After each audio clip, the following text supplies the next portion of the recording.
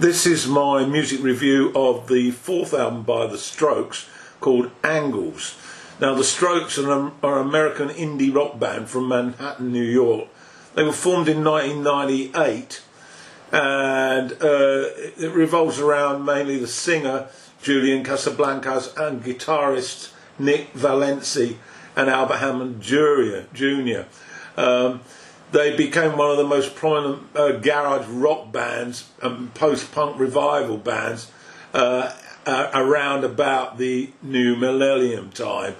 And they released an EP in 2001 called The Modern Age, but they really blossomed and took off following the release of their debut album Is This It in the same year. International success followed, and then they followed that up in 2003 with their second album, Room on Fire. And then a third, 3 years later, First Impressions of Earth, which was less well received as it was much more experimental. And they took a hiatus after that. And here we are, 5 years on, with their fourth album, Angles. And so I'm going to review this record now, track by track. So to track one on Angles then, it's Machu Picchu. It's got a hypnotic skipping beat with a loud sort of engineered sound with tremendous clarity, and at 1 minute the sound and the vocals lift up a notch. They're locked together and they really become almost punk-like in their forceful attitude. And then it flips into punchy, funky beatnik type sounds. It's a clear statement of intent on this band. New Wave New York at its best, and they're back. There's some cutting, soaring sound that's projected out to the outro. Lyrically, Machu Picchu was an Inca citadel in the Andes Mountains in Peru, and they revealed a mystical interest in the Incan Empire. There's reference to pimping as well, so one could interpret that the enforced lifestyle to survive is identical to the Incan Empire, which ended, of course, in ruins. Maybe a message to those involved in that type of lifestyle. Track 2 then, Under Cover of Darkness.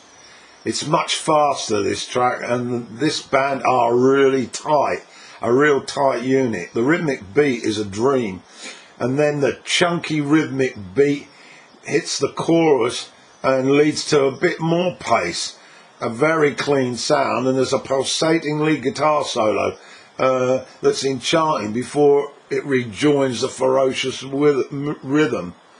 This is very much new wave New York alternative rock.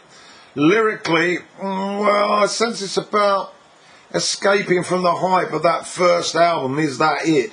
It really did rise quickly, and they became sort of number one really on everybody's lips, and after that it became difficult to escape. Track 3 then, Two Kinds of Happiness. Well, this is New York through and through.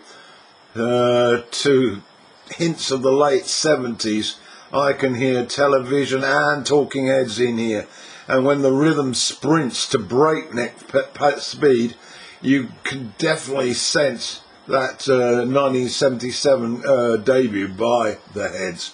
The liquid solo splits the eardrums before returning to that thrusty rhythm.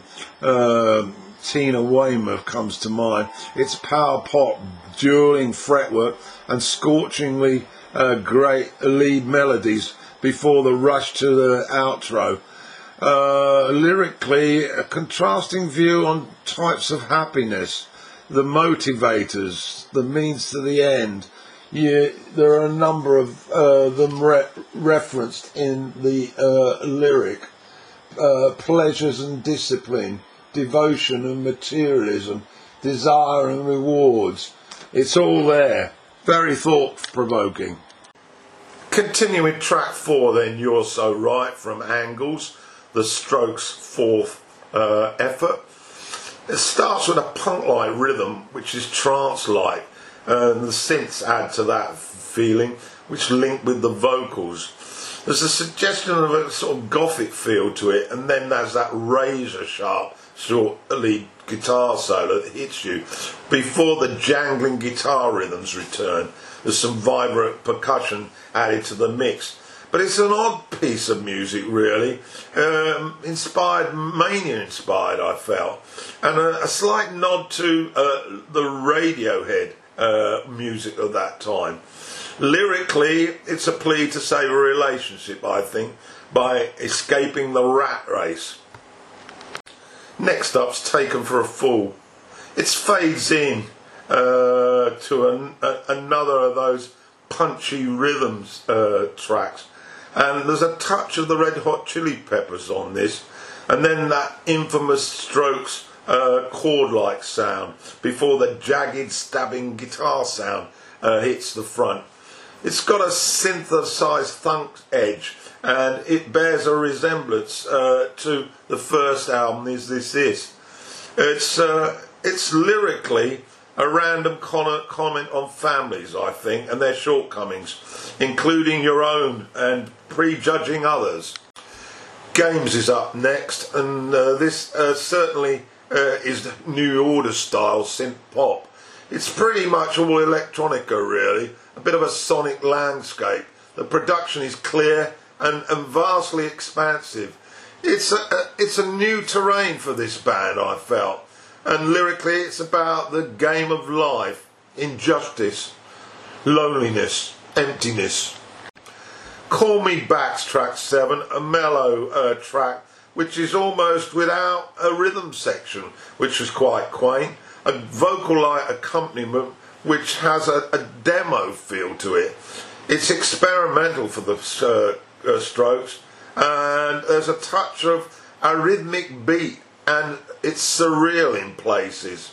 Lyrically, sharing relationship problems and their difficulties, particularly when you're trying to do it on the phone.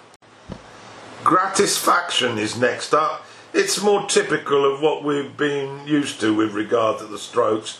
Punchy new wave rock with strident guitars and Casablanca's vocals feeding Valence's lead runs. Lyrically, it's about separating from a girl, wanting to move to a new adventure, but closing out is tough because she can't see the end. She thinks she's got control. It's all about the problems of winding down. It's a bit like a war in the sand, which I thought may have a reflection on Iraq, I don't know, closing out that metaphor. Track 9's Metabolism. It's a fast-paced track with thriving bass and loaded guitar runs. It's progressive in pace, and it has a sort of 70s style lead solos, but the rhythms are polished and alive. Lyrically, it's about one's own frustrations, living in envy of others. The final track on this album then, Life is Simple in the Moonlight. There's some really nice guitar jangles against that solid bass drum combo. It's a mellow enough piece with a U2 style riff and European lush melodies akin to Phoenix, the French band. Tasteful and classy, and guitar solos are dexterous and gleaming.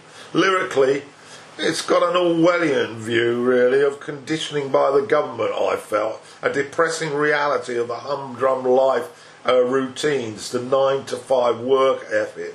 Reference to Cornel West as well, who's an American liberal.